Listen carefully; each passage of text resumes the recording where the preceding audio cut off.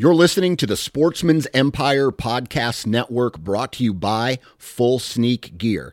Check out their entire lineup at fullsneakgear.com. Also be sure to check out our entire stable of podcasts at sportsmansempire.com.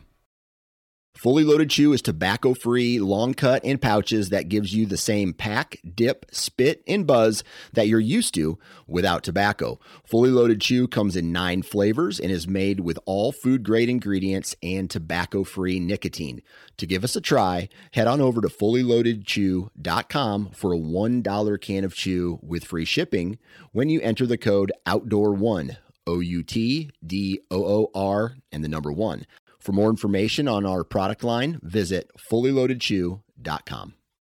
New from Moultrie Mobile, the Feed Hub offers first-of-its-kind cellular connection and control for nearly any spin cast feeder on the market. When used with the Moultrie Mobile app, you can monitor feed and battery levels, run feeders on demand, receive alerts when feeders are clogged, and remotely adjust feeding times. The Feed Hub is ideal for anyone who maintains feeders. Remove the guesswork and save time by planning feeder maintenance before you drive to your hunting property.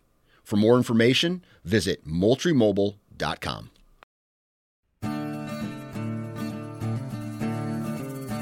The Houndsman XP Podcast Network is taking you on the journey. Your host, Master Trainer Heath Hyatt, will combine his decades of experience as a houndsman and as a professional trainer that will light the path forward and make our packs lighter on this lifelong journey to become better hunters and houndsmen. There are no shortcuts, so lace up those boots and grab a dog leash. The journey begins now.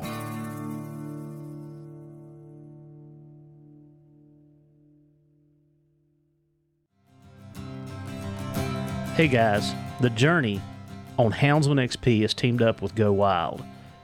Go Wild is a social media platform that was made for hunters by hunters. If you guys and gals have listened to any of the other podcasts that I've been on, you know what a huge outdoor enthusiast I am. I love being in the woods with my hounds. There's nothing more exciting than hearing the thunder of a spring gobbler. I love fishing for trout in the brooks and the streams, and I love being on the river chasing that ever-elusive fish of 1,000 casts, the muskie. Go Wild is the place that I can post my trophies, hunts, and memories without being censored. But Go Wild is so much more than that. It's a place to share your stories, sharpen your skills, hone your tactics, get gear reviews, and shop for anything outdoors. When you make a purchase from the Go Wild store, everything is free shipping. Anything that you purchase anywhere in the country, no matter how big, free shipping. So go down to the show notes, click on the Go Wild link at the bottom, and get signed up today. And let's go wild. On today's journey, we are headed back up to Fredericksburg, Virginia, to finish our conversation with Ariel. And we just barely we didn't even scratch the surface the last time. And, you know, Ariel has such an array of expertise, experience. You know, we were just talking and, you know, she's been in the military world. She's been in the sport dog world. She's come back and trained dogs in the police field with Jerry and Mike. She's sat through numerous seminars and training sessions, and she's even, you know, went to the companion field, with the pets. So she has got about all of our bases covered, and now she's in the hound world and brings a wealth of knowledge and experience with her into the field that all of our listeners love. I mean, that's what drives us, is being with the hounds. And it doesn't matter whether it's a coon hound or a bear hound or a lion hound or a fox hound, coyote. You know, we all do the same things. We all enjoy our dogs, and we use our dogs to, you know, to capture the game or the quarry that we're after. So today, I think Ariel and I is going to break down to two topics. There's a lot more that we would love to discuss, But today, just to simplify things down, I'm gonna ask her just a few questions. And remember, guys, she's got a degree in biology and a minor in neuroscience. And neuroscience kind of breaks down to the olfactory system, which in the police world, that talks about, that's how the nose works. So we're going to dig a little deeper into that and talk about some scientific stuff and, what drives the dog, how to stimulate the dog. That's going to be the second half. So, Ariel, how are you doing this evening? I'm doing great. Thanks for having me back again. I'm looking forward to continuing our conversation from last time. I'm telling you, I mean, it's a pleasure. Like I said, I know that you and I have talked many, many times, and just to have your expertise, and like you said on the last podcast, we both speak the same language when it comes to the working police sport dog side of it, and being able to have those conversations with somebody that can speak that language is invaluable to me. Even though I know you're getting started, I guarantee you're leaps and bounds ahead of some of us with your experience. So let's just break it down. I know we kind of left off last time with a few things. With your experience, Ariel, and we can talk about the actual training of the hound itself. What are some things that you have taken from your experience in all four of those fields, and what are some things that you have brought over to the hound world? Okay. Well, we had touched upon it, I think, at the very end of our conversation last time, but starting, I guess, from the simplest thing with puppies, just how to raise a nice dog to live with. My dogs, I don't have a big piece of property in the country, so my dogs spend a lot of the time in crates in the house, or even when they're in the yard. We're in close proximity to the neighbors, so and I take them for walks. I want to have a dog that's reasonably well behaved. So just having the obedience background has helped me to kind of know that line between having a dog that is a working dog. Their purpose in being in my life is to work and go out and hunt. So I don't want to put so much control on them that it inhibits them, but I want to be able to have enough control that I can lead them through the woods. They're not dragging me down the trails and knocking me down. And I want to have a dog that'll come back to me. That's one of the frustrations I've felt pretty early on in my experience with hunting dogs, is when you have a dog out there that is not ready to come back, and you wind up wasting a lot of time trying to chase that dog down. So one of the earliest things I do with my puppies is to teach them to come back to both my voice, verbal recall when I call their name, or give them some sort of verbal signal from me, or the tone on the collar. So as long as they know where I am in proximity to their location in the woods, I can use the tone, and I don't have to worry about yelling loud enough for them to hear. They understand tone means come back and find me. And I start that very young. Beyond that, my detection background and my tracking background, I've trained human tracking dogs. I've been able to incorporate my knowledge of that into training the hounds to hunt game. As we discussed last time, it's not a one-for-one transfer of knowledge. I can't do things exactly the same, but I do think having that knowledge base has allowed me to figure things out probably a little bit more quickly than I would have had I not had that knowledge. And just the behavior between the dogs, kind of managing their interactions, making sure we have a good pack dynamic, not allowing them to be reactive in situations that it's inappropriate. So that understanding of general dog behavior, I think, is just something that is always going to come in handy. when you're working with dogs, being able to read their body language and know what they're going to do before they do it, so you can prevent them from learning bad habits. Yeah, I couldn't agree more with the obedience side. And I know that some of the podcasts I've been on, I talk about a dog being able to handle. And, one of the things when I first got into canine, of course, now way back when, it was a compulsion. And just the demeanor of the dogs from back in the early 2000s to now, everything's in their face, in their eyes, and their ears. The ears are laid back. Eyes are a little bit bigger because you're forcing them to do something. But I was always told that if you put obedience on them, you break their spirit. And I don't believe that. I mean, then I didn't know any better. That's what I was being told.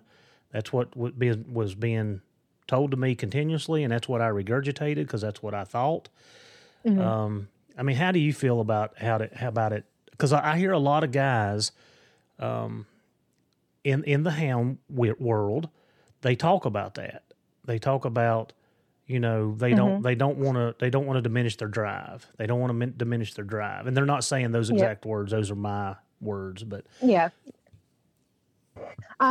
So I certainly mean this with the utmost respect to all the hunters out there. They know a great deal more about hunting hounds than I do, but I do notice that a lot of times that opinion and that perspective comes from people who use obedience to suppress behavior, and they use a lot of pressure, and they to put a handle on the dog, they use a lot of compulsion, like you mentioned, and this is prevalent across all dog venues. It's not just hunting, Mm-hmm. But speaking to why that opinion may persist.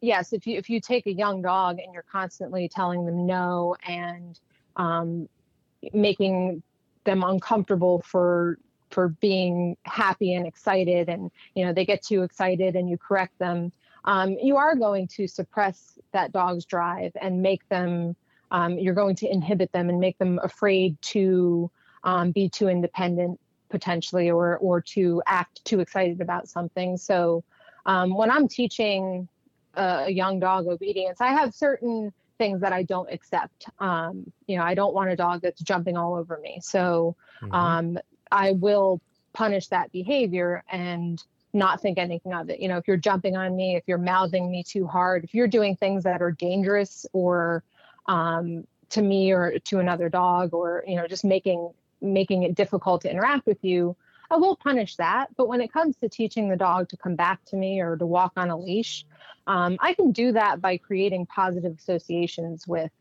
things.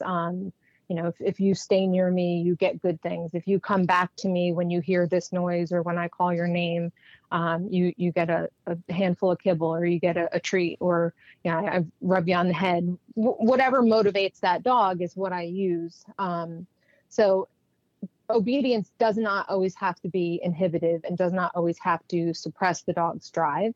You just have to be careful how you use it. And you have to think about cause and effect. If the dog runs away from you and you yell at them, and then when you get them back to you, you beat them, that dog's not going to want to come back to you, and they are going to be inhibited. They're going to be, when they're near you, they're going to be nervous. So I want to create positive associations, and then if the dog does something that I dislike, I will punish it fairly, keeping in mind the dog's age and maturity level and how sensitive they are.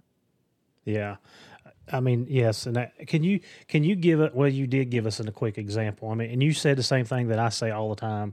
Most of the time, my motivator is the food, especially for a hound and a younger dog. They're most of the time that the hound, especially, the food works wonderfully. And, I've learned so many lessons with patience and doing things that way and not using the compulsion. And like I said, I'm guilty. I've chased dogs around my yard and the neighborhood and around the woods. And when I got my hounds on them, I give them a good what for. And then, next time I tried to catch them, they was like, I remember last time, this was not a good thing.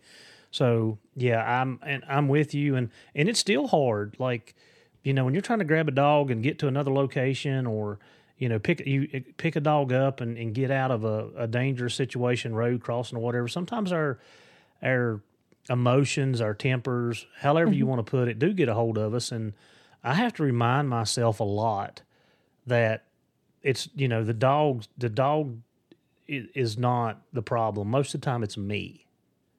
Oh, I mean, none of us are perfect. And, you know, like you said, it's hard, especially, you know, when a lot of times you've got a handful of hounds. It's not just 1 or 2 dogs at a time. You've got 5 or 6, and, you know, you've got one that doesn't want to get in the box, and you've got another one that doesn't want to come to you. And like you said, you're trying to load up dogs and get them down the road. Sometimes they're not going to have the best experience. So I try and counteract that by, okay, you know, if the dog's a little nervous about getting in the box, let me feed him in there for a few days or a week. Let me practice having him jump up and jump down. My blue dogs hated to load up into the crate when I first got them. And there was definitely times where I'm in a rush and I'm frustrated and I'm like, I'm just going to pick you up and throw you in there.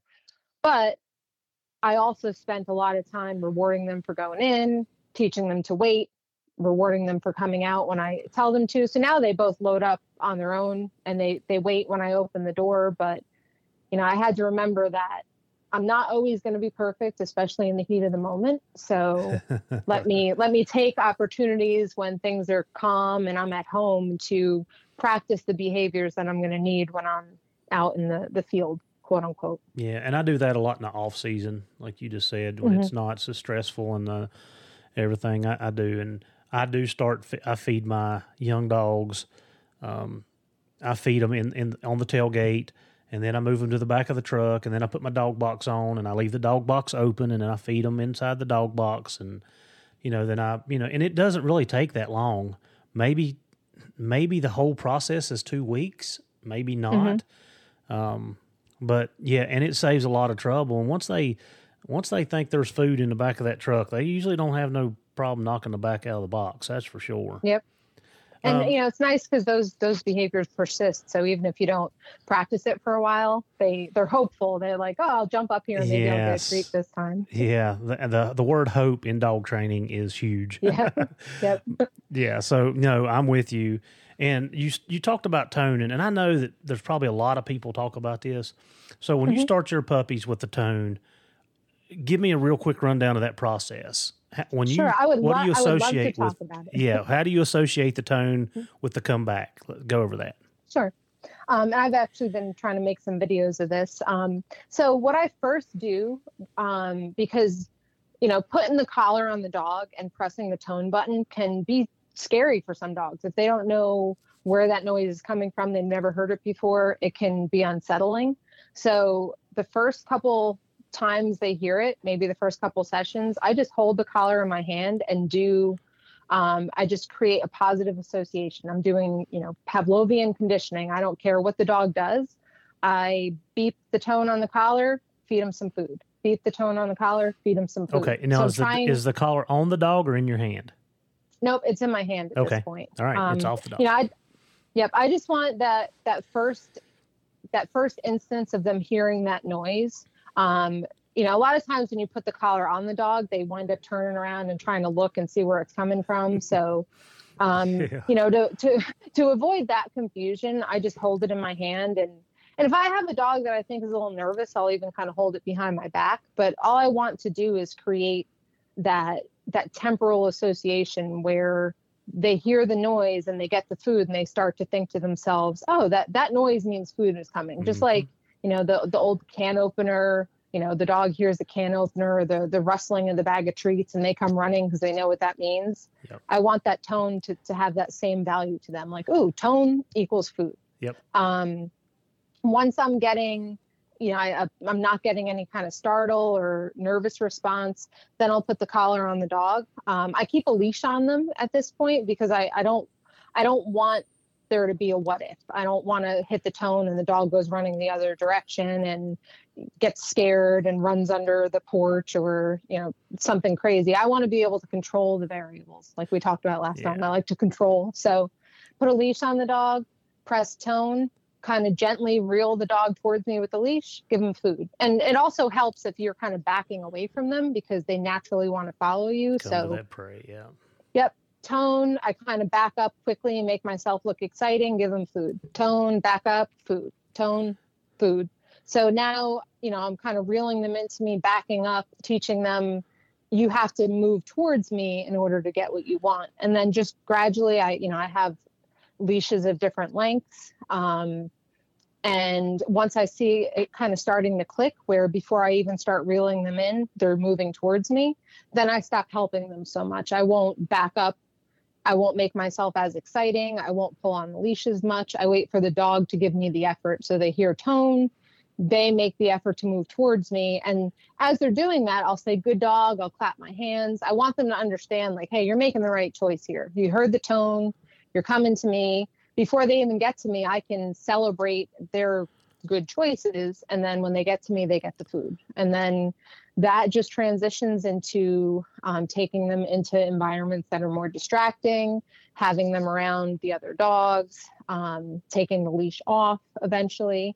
I usually go from that, like the leash, to my backyard where they can't totally run away, but there's no leash attached to them. And I mean, it goes really quickly. Within a couple days, if not, a couple sessions, the dog is like, ooh, that noise means I get food. And I maintain that. People always say, like, well, when can I stop rewarding my dog? Well, you go to work and you expect your paycheck every 2 weeks. So, I practice this. I have some treats in my pocket when I go out in the yard or when I'm, we're out on the trails and they're not really hunting anything, just to remind them, like, there's the chance, again, the hope, that there's something good waiting for you when you come back. And if I don't have treats, I praise them and let them know they're good dogs for coming back to me. Yeah. The verbal praise is important for a dog, and it does work.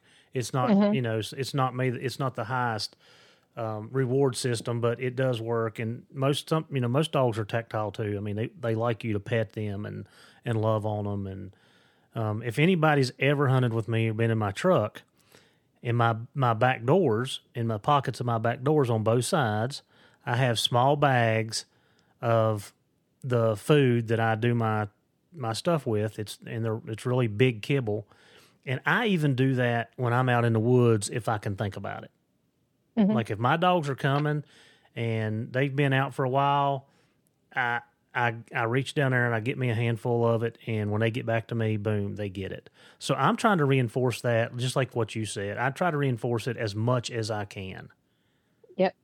And I know, I've had people say, like, well, aren't you worried they're not going to want to go hunt because you have food? I'm like, if I've got a dog that, now as puppies, yeah, food is more important. But if I've got, a 10-month-old, a year-old dog that doesn't want to go hunt because I've got a couple kibbles, then maybe that's not the right dog for the job. Generally, the prey and the hunt or the work is, and the reward of the work is more desirable than what I'm giving them for coming back to me. But I can still give them some tangible reward. Yeah, I don't, if a hound's programmed right, that's not even a concern. Like, I wouldn't even cross my mind. I mean, you've never tried to hold. It's never been. You've never tried to hold a dog back trying to get out of the box and off the tailgate because they smelt a hot bear.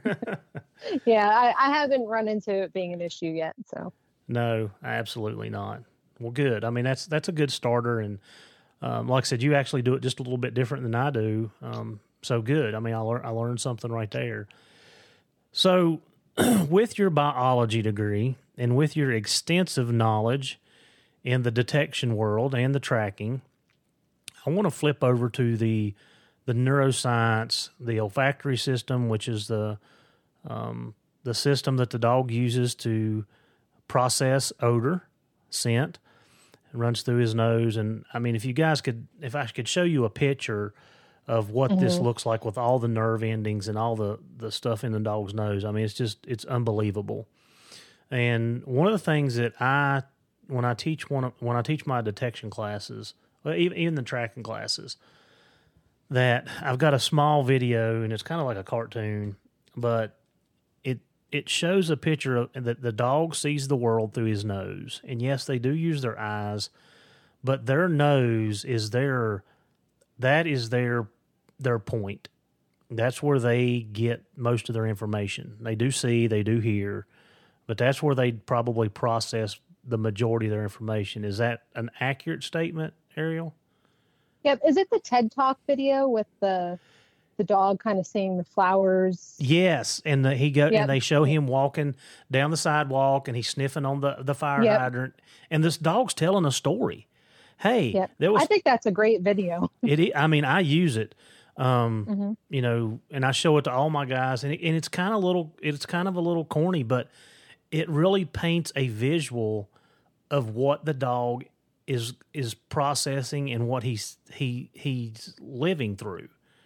You know, he was able to tell that the two kids walked down through there and spit gum out. And, you know, that's one of the things that drew me into hunting is the very first time I was out with hounds and we were walking through the woods, and I've hunted my whole life. And we walk down into this hollow, and we start up on the side of the ridge, and the dogs just explode.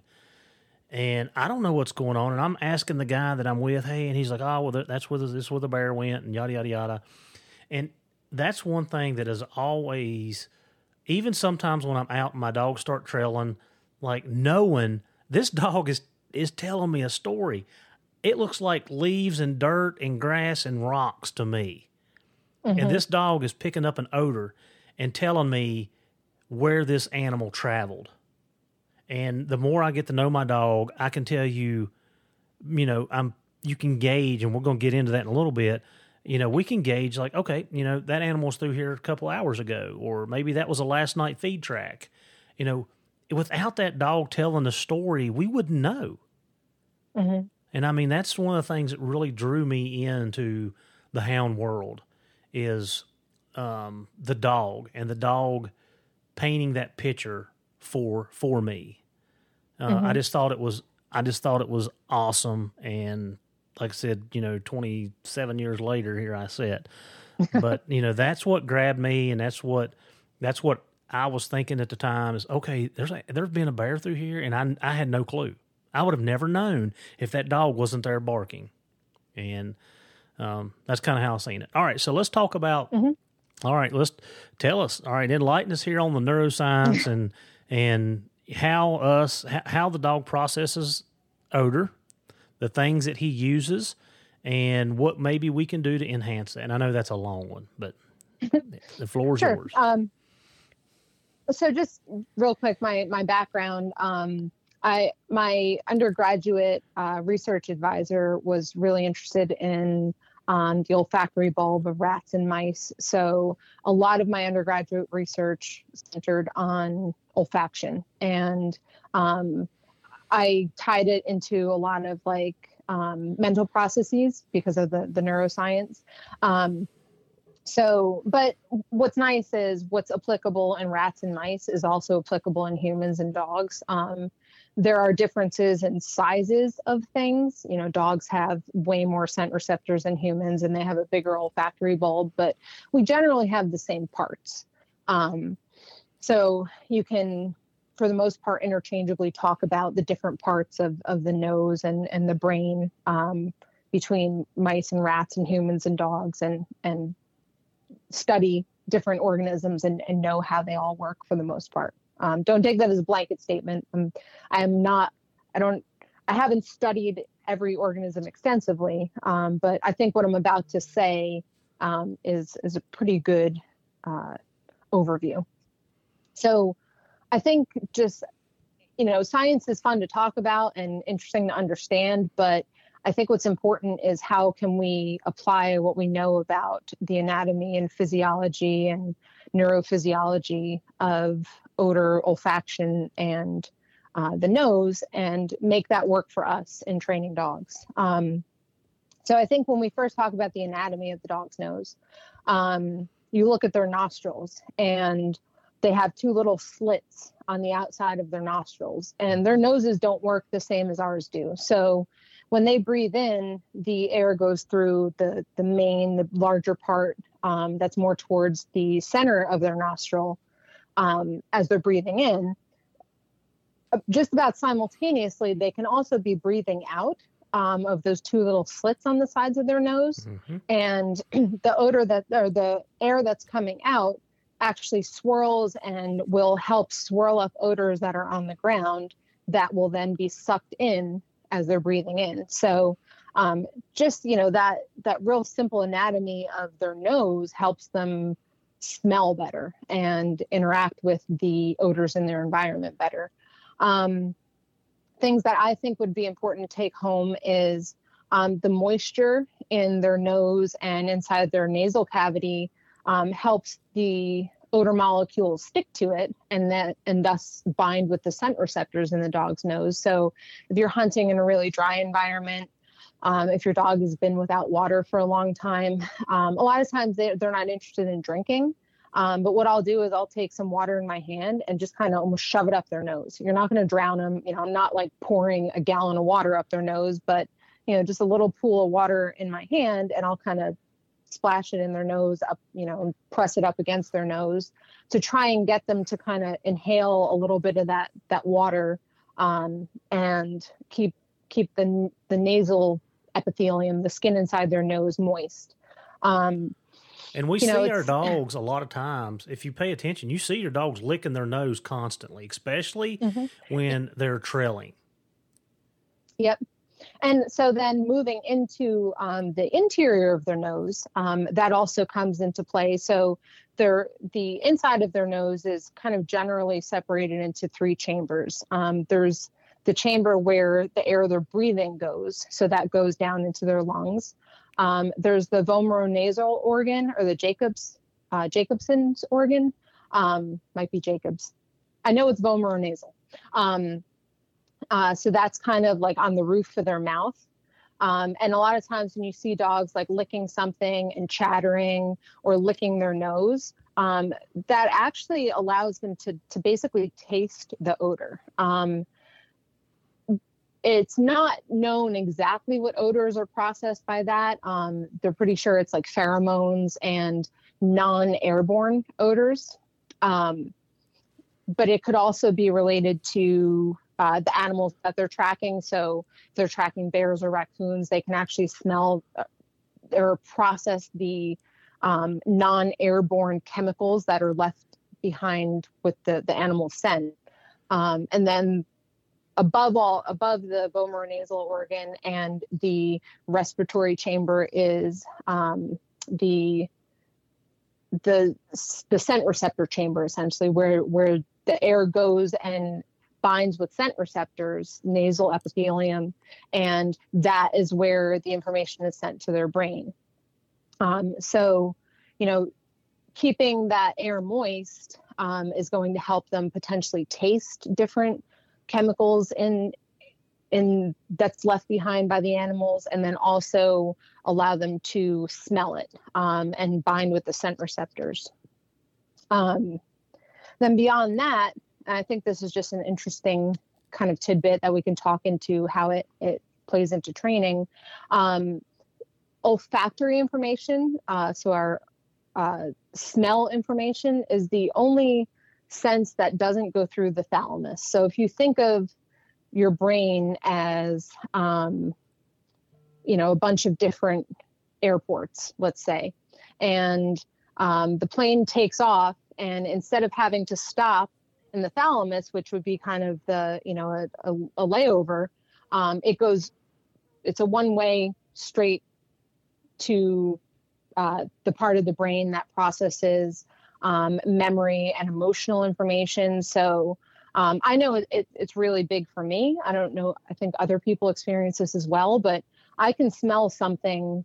There's some smell that whenever I smell it, I think of preschool. And I can't tell you anything else about preschool, but there's some food smell that I'll smell every now and again, and it'll bring me right back there. And that's because, our scent information is the one sense that doesn't have to kind of stop over and be routed elsewhere. It goes direct to the parts of our brain that are associated with memory, emotion, spatial processing.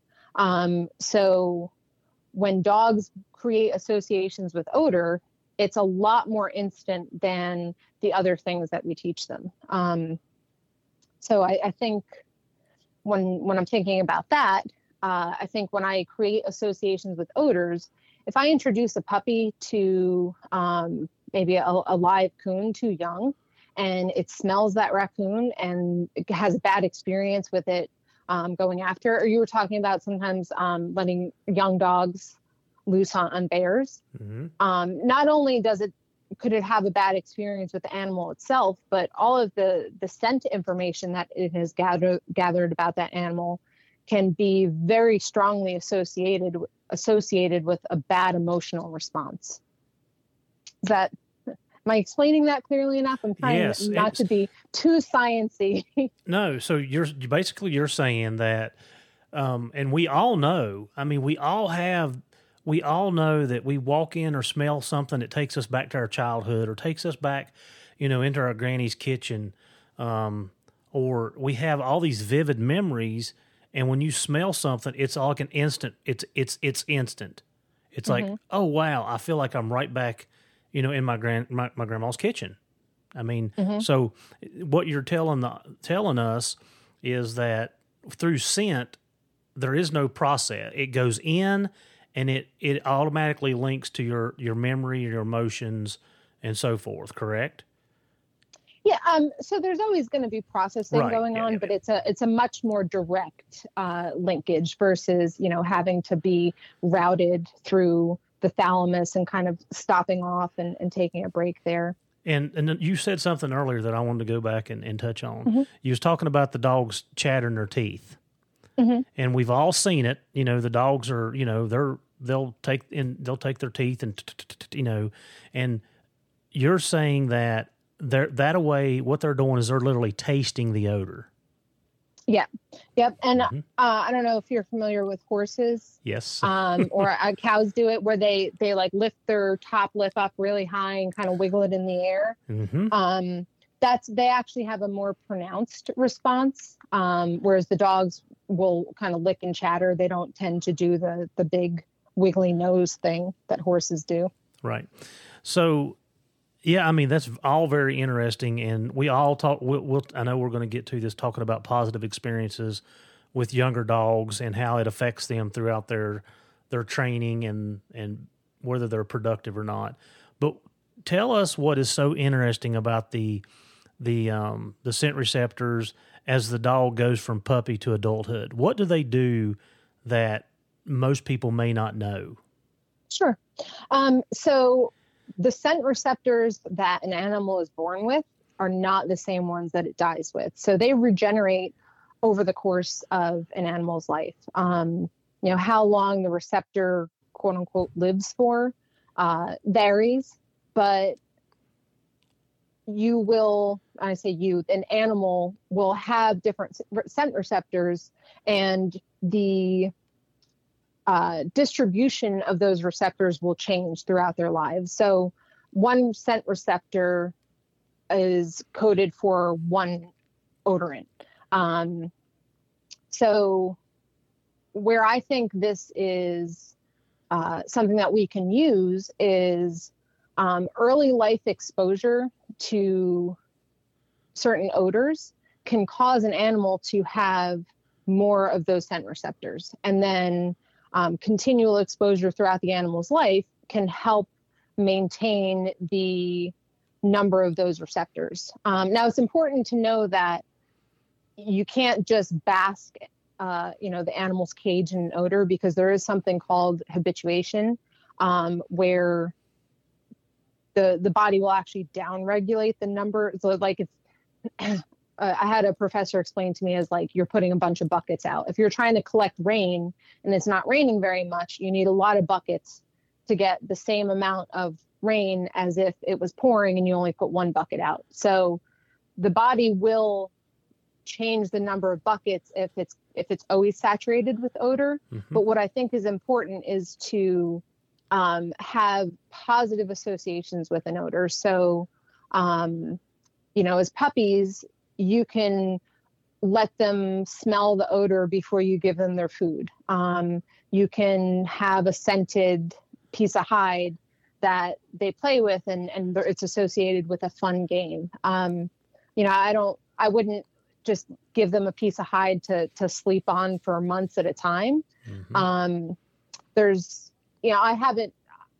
I haven't read all the research on this topic, but I know I have a book actually called Canine Olfaction Science and Law.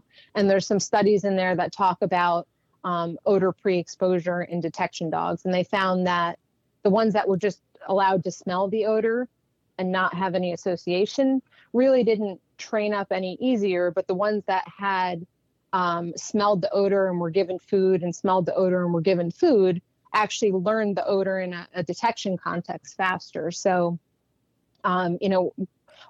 practically how I would apply this would be, I have a bowl for my puppies. It's one of those bowls where it's got kind of the trough around the outside and like a metal post in the middle. Mm-hmm.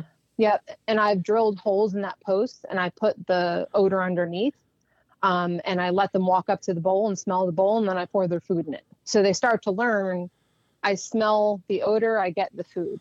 I'm not asking them to do anything. I'm just trying to create that association and kind of generate that predisposition to have more scent receptors for the thing I want them to smell.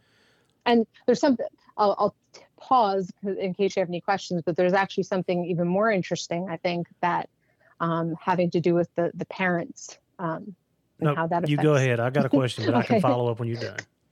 This is pretty quick. So there's something called epigenetics. And basically it's how environmental exposure can turn genes on and off.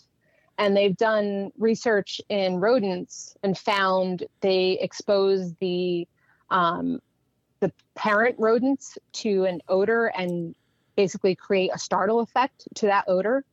And then not just their offspring, but their offspring's offspring. So 2 generations removed. So they'd be their grandpups. Mm-hmm. Yep. Will still startle when they smell this odor, even though they've had no exposure to it. And they've done it with like in vitro. So the mouse offspring weren't even around the parents, so they can't say it was a learned behavior. So if you have really good bear dogs and they have puppies, it's likely that their puppies will be more genetically programmed to hunt bear just because their parents did it, even without doing any sort of odor pre-exposure. Now, it's not been proven in detection dogs as far as I know, but it has been shown in rodents, and there's other epigenetic mechanisms that have been proven in humans and dogs and other organisms. So I feel like I would be confident to say, yeah, I think if I wanted good bear dogs, I would seek out puppies from dogs that are already good at hunting bears. Just because it's probably likely that those puppies are going to have, some more scent receptors or some deep association between a scent and their behavior that will make them, give them a slight edge. I'm not saying they're going to be a shoo-in, but, given 2 equal puppies, they would probably have a slight advantage. So that it would up your chances of having it would make your chances better in picking out of a litter that they're, and we all know that, you want to breed a bear dog to a bear dog, so you're saying that, okay, so, we bred Fancy and Spook, and we have our pups out here. They're 14 weeks old, and both of them run bear, and both of them tree their own bear. Fancy's weaknesses, Spook complements, and his weaknesses, she complements. And that was kind of our thought process. So you're saying that this litter of puppies, these 6 pups that we have, my chances are better of getting a bear dog because of their parents. And even though that she was actually hunted during her pregnancy. So is that going to make a difference in it? I would say now, obviously, nothing can be said with any certainty because I have not studied it, and I don't know of research that exists. Mm-hmm. But based upon my understanding of epigenetics, I would say the puppies have a higher chance of having an affinity for bear odor, and I think that would be something that would be interesting to test. Someone that has numerous litters and maybe has dogs that they're breeding for one purpose or another, you can see puppies' affinity for different odors that they've never smelled before. Mm-hmm. But the mothers, so puppies get 50% of their genetic material from their father and 50% from their mother. But being in the mother's womb and her experiencing different things while she is carrying those puppies, different nutrition, different experiences, different stressors, has a greater effect on those puppies because there's the epigenetic influence that goes beyond just their concrete DNA genetics. Right. So hopefully I said that in a way that made sense. No, I completely get it.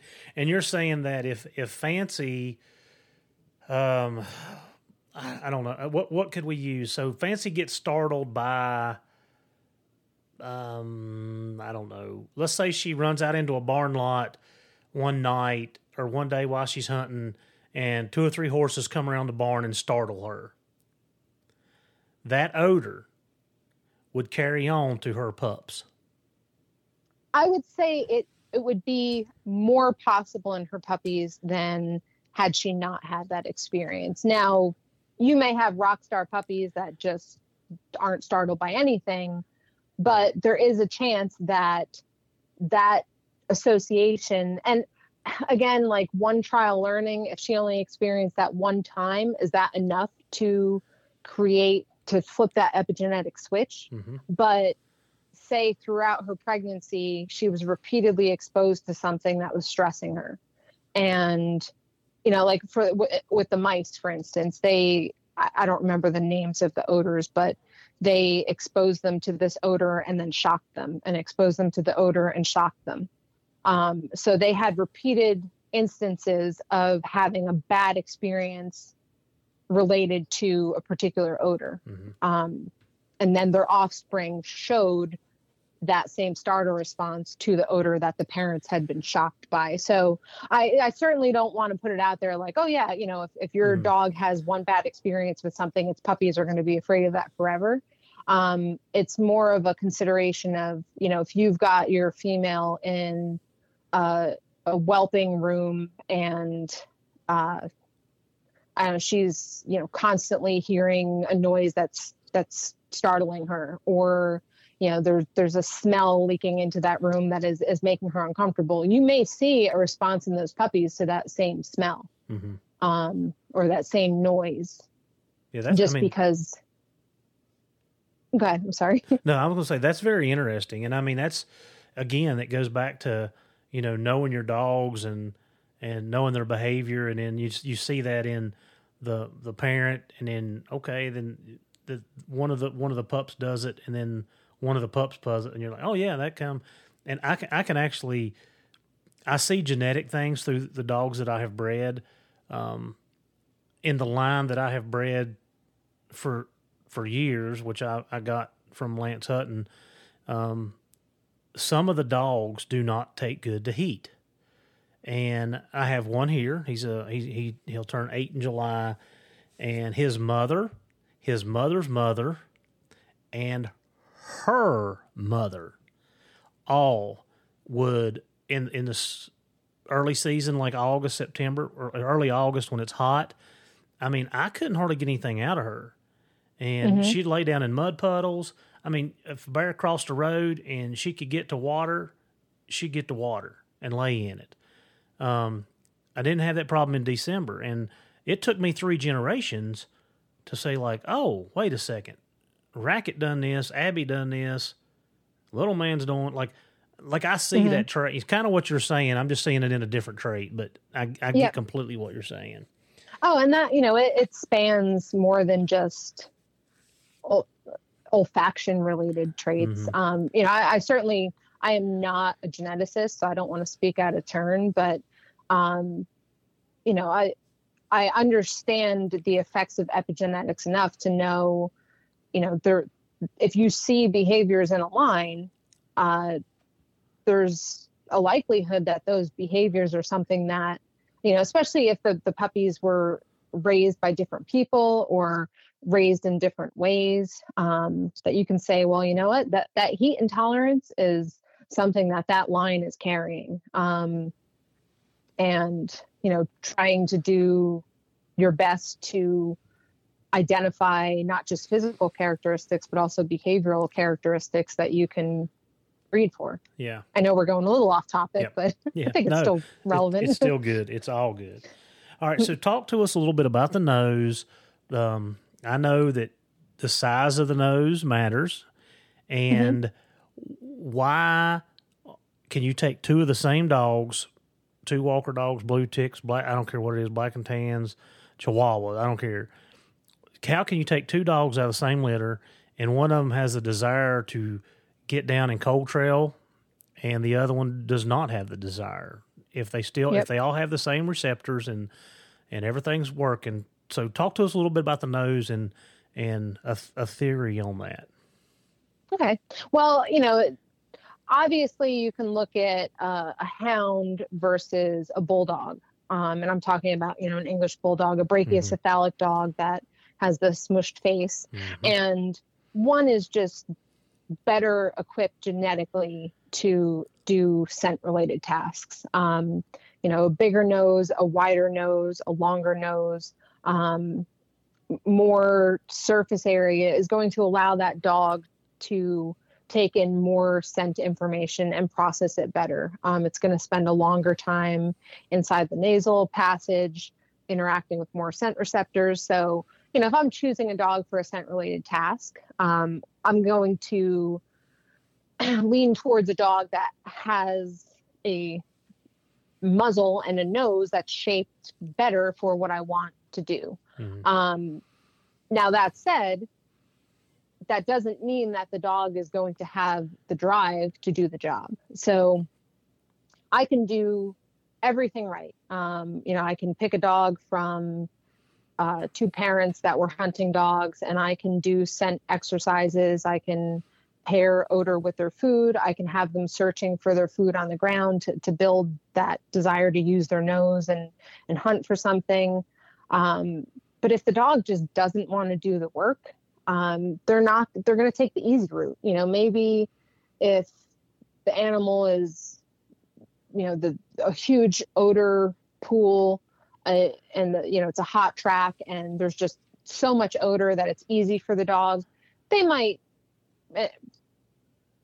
show the drive for it. You know, I don't want to speak too much to hounds because, like I said, I'm still new at that, but you know, I've seen plenty of detection dogs that if you put a large odor source that's easy for the dog to pinpoint, they don't have to work too hard, they can look decent. But when that odor is older, there's less of it. It's a more difficult scent picture for them to process. That dog might just say, you know, it's just really not worth it to me. Whereas the dog that wants to work harder will be able to follow older scent in more challenging conditions, and will be able to follow that scent for longer distances. So in evaluating, you know, when I'm picking puppies, I'm generally, you know, if I'm looking at a litter of puppies of the same breed, I'm not usually like sitting there and measuring their noses. I'll throw some kibble on the ground and I'll see which puppies hunt for it the longest. That's, you know, one of our tests. Yeah. Because that to me shows, like, do you know how to use your nose and are you willing to stick with it? You know, some puppies will go over and like eat the easy kibble that are quick to, they find quickly and they're easy, and then they get distracted by something. And then there's those one or two puppies that they will find every piece of kibble on the ground. And even after they've found every piece of kibble, they're still hunting in hopes that they're going to find one. I've found that simple test is a really good indication for me of how well a dog is going to use their nose. And then I feed my dogs off the ground a lot, or I'll go in my yard and I'll put out like little piles of food and have them actually go out and search for the food in my yard. Just to kind of lock in that behavior from an early age, that if you use your nose, you're going to find good stuff. And just condition them to the way they interact with their environment first is through their nose, rather than visually. Yeah, and if you Does guys, that answer the question? Yeah, and if you guys look at go to Houndsman XP, the group, I posted a picture a couple days ago, exactly what Ariel's saying. I put out food on the ground, and I had the puppies in a different area. I literally walked in a different direction, and I had one of the females literally throw her head up in the air and went over and found the food. And she seems, and when I do I'm going to do an update on the pups, so I don't want to give everything away. But she went and found it, and when she found it, the whole pack went, and they all worked it for a good while. But you're exactly right. I've got some that stay with it longer, and some that don't. And I'm taking notes. Okay, This is what I'm looking for. This is what I'm looking for. So. And, you know, that stimulation, too. I mean, they're having to work. They're working their nose. It's just like exercise for them. It's a good thing for pups. It's a very good thing for pups. So 2 dogs, same breed, same litter, and one wants to cold trail and one don't. Is that genetics? Is it training? Because I do think we can enhance some of the training if they have the desire, or is it both? So let me ask you this. If you bake a cake and it's a really good cake, is it the ingredients or is it the chef that baked the cake and the way they baked it? If I'm baking it, it's me. No, you're taking the credit. if everything lines up right, and then we're getting back to talking about genetics and how those chromosomes are lining up. So I think it's a matter of, if you have a bunch of crappy ingredients, you're never going to have a good cake. And if you have a terrible chef, even with the best ingredients, you're never going to have a good cake. So you need, now if you have the best trainer and a dog that just naturally uses its nose and I think one of the interesting things I've learned about odor is they actually smell in stereo. So they can tell, like, if they're getting information from the right nostril or the left nostril, which way the scent is coming from. So I like to watch do the puppies learn? Are they just frantically searching, or are they actually, like, can I see them kind of working that odor directionally and finding the edges of the odor plume?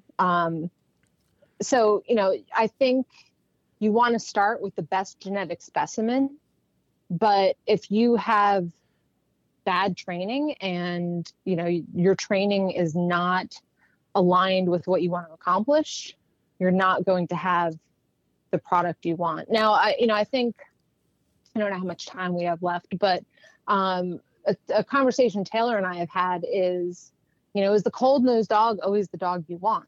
And I think, there's instances where you want the cold-nosed dog that can work out an older track and keeps their nose down.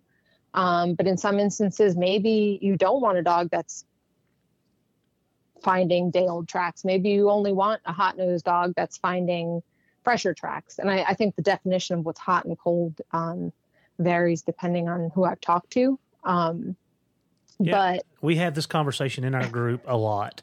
Yeah. And it's a good topic because, I've got some guys that, there's plenty of bear. I don't need a cold-nosed dog. Okay, and I agree with that to a certain extent. August and September, when we're riding the roads and, we're popping 2 or 3 bear a day, you absolutely do not need it. Mm-hmm. But in this December, we were very fortunate, or last December, we were very fortunate. The food we found a very good food crop where we were hunting, and again, sometimes we were treeing two and three bear a day. I mean, maybe one day or 2 days we did not tree bear out of all the days we hunted. And so when the population is good and the food sources are good, yes, I can say that maybe I don't need it. But for me personally, I want my dog to take a track as it comes. And what that means is, if I'm on foot and I'm putting in the boot leather, and my dog comes across the track, I would prefer him to go ahead, him or her, whatever dog it is, to go ahead and go work that track out. Because to me, that is one of the, again, way back when I started, I hunted with an old dog named Homer that Lance had, and Homer is kind of the foundation of some of the dogs that I still have. Homer, man, we just don't have. I haven't hunted with a dog like that in years, and that's kind of like the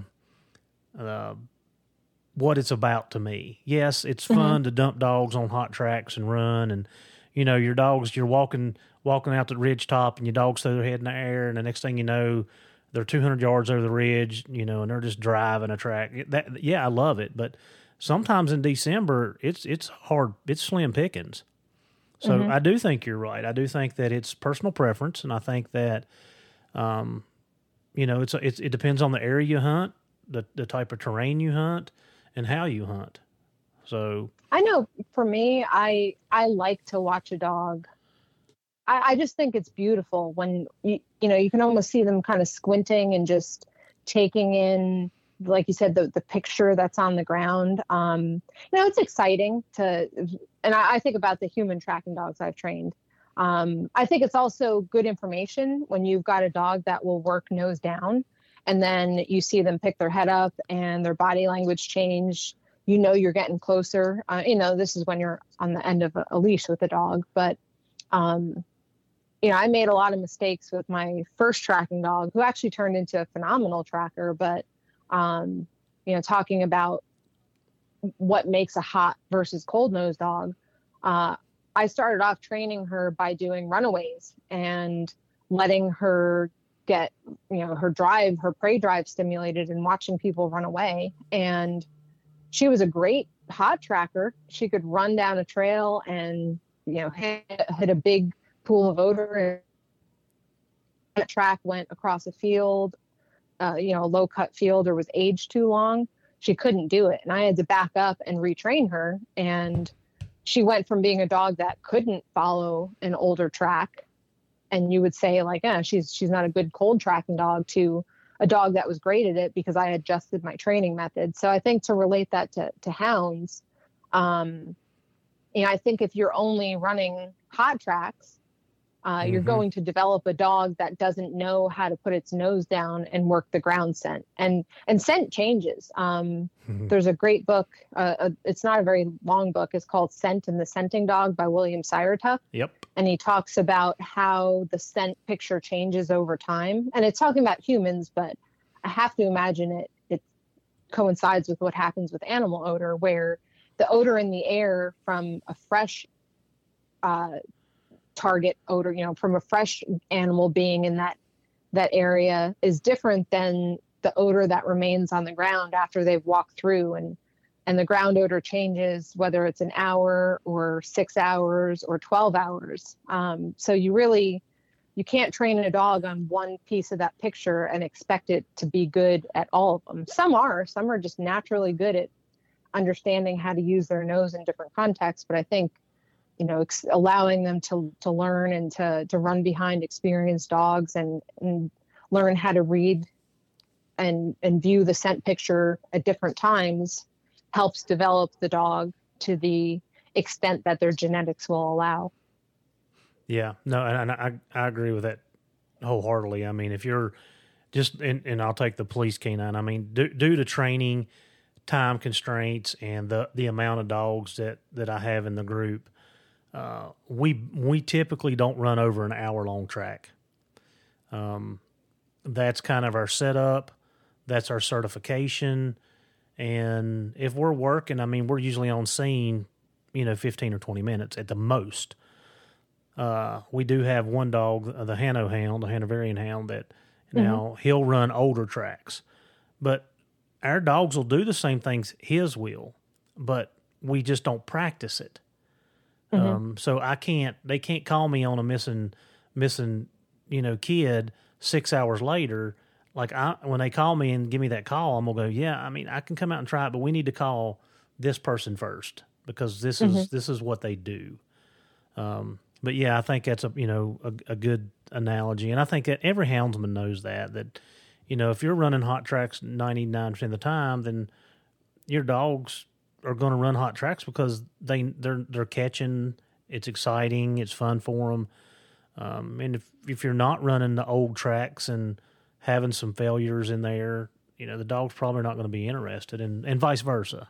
So, So is there anything else with the neuroscience, the nose of the dog, that is relevant to us, will help us become better houndsmen? Anything that you can think of? I would say, just kind of as a general observation, when you're talking about a dog following odor, I think sometimes we expect like the dog should just take off in a beeline in the right direction. We saw that bear run. Why isn't the dog following its track exactly? The things I've explained about how the nose works and how they're getting different odor information through each nostril. And, they kind of want to find the edges of the scent plume. So like I grew up in an Italian family, and they were always cooking with garlic. So you'd walk in the house and the whole house would smell like garlic.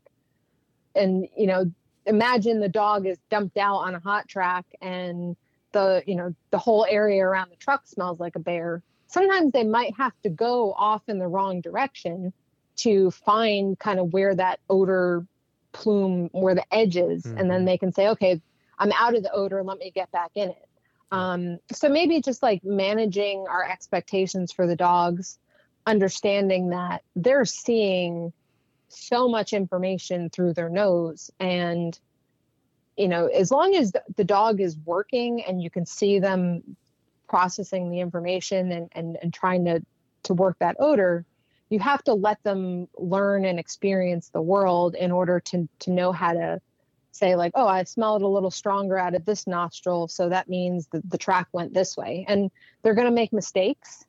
They're going to make mistakes. They're going to go the wrong way in order to learn how to follow the track and go the right way. So I know that's pretty general, but I think kind of my takeaway from it is, that their nose is so complex that we have to do our best to facilitate them using it.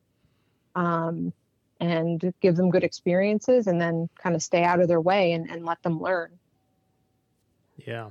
Well, I like, to sum this up, I really like that, with the younger dogs, we want a positive association. And you and I both know through our other types of training that how important that is in the development of the dog. So if you can find that odor and associate it, and that was another question I was going to get back to you, and I won't ask you no more. So if I'm using food to do my recall on my tone, and I'm using food to do the association, you put the odor out, the dog smells it, you drop food in. What would you say to somebody that says, okay, we're using food for everything, so how is this not affecting them? Like, are we overdoing the food? Well, my answer to that is the dog has to eat. So I use meal times as training exercises. I don't want to overfeed them. I don't want them to be dependent on, always getting extra treats for stuff. But if they're going to eat anyway, I can go throw their, 1 or 2 cups of kibble out in the yard and let them search for it. I can put the bowl down and let them run over to the bowl with the odor in it and dump their food in it. And it's not, they're going to eat anyway. They're making associations whether we want them to or not. So why not facilitate the associations we want them to make?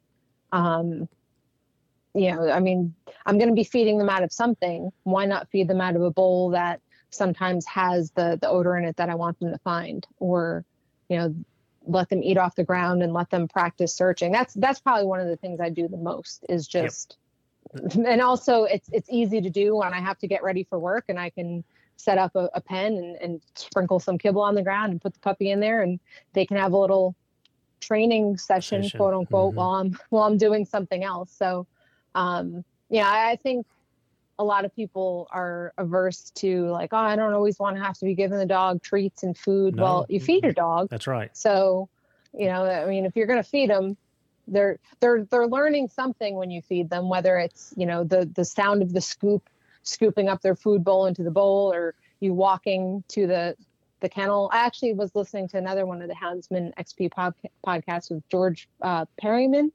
Mm-hmm. And he said he would honk the horn and then feed his dogs to teach them to come back to the sound of the horn in the woods. So, I mean, all of those are just great ways to.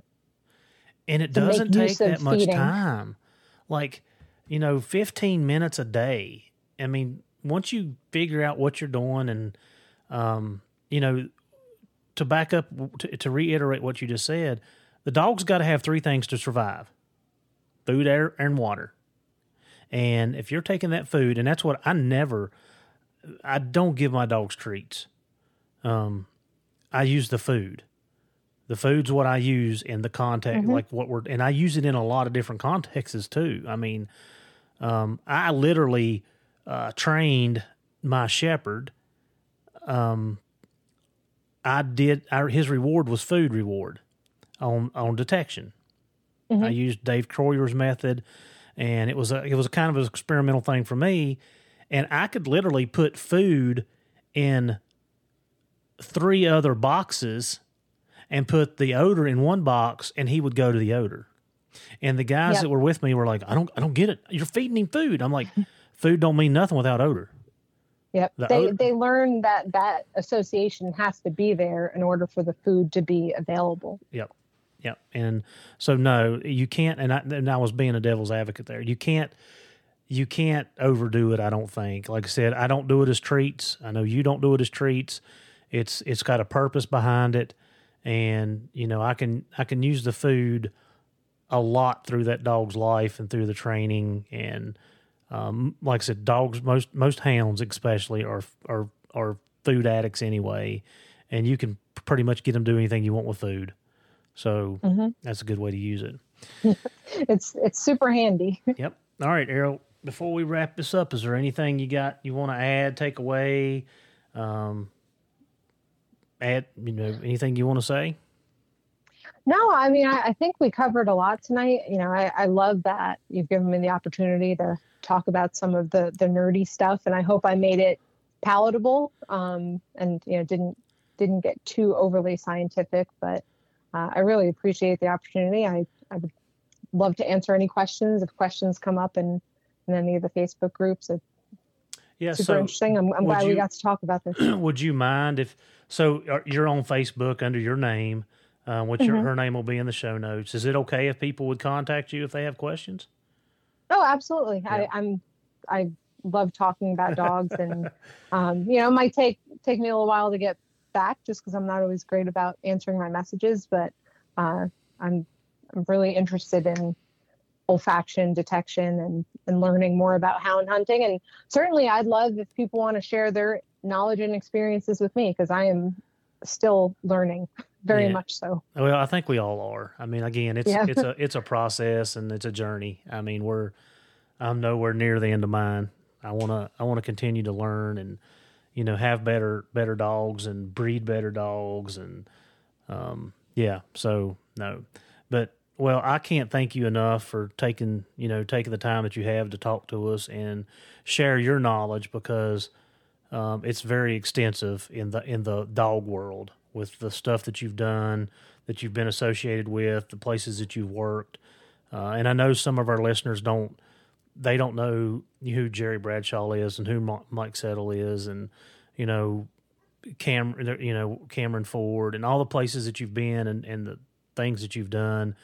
But me coming from that world where, these guys' names are always at the top, I value your knowledge, and I hope the listeners value it. And again, we thank you for coming on and sharing that with us.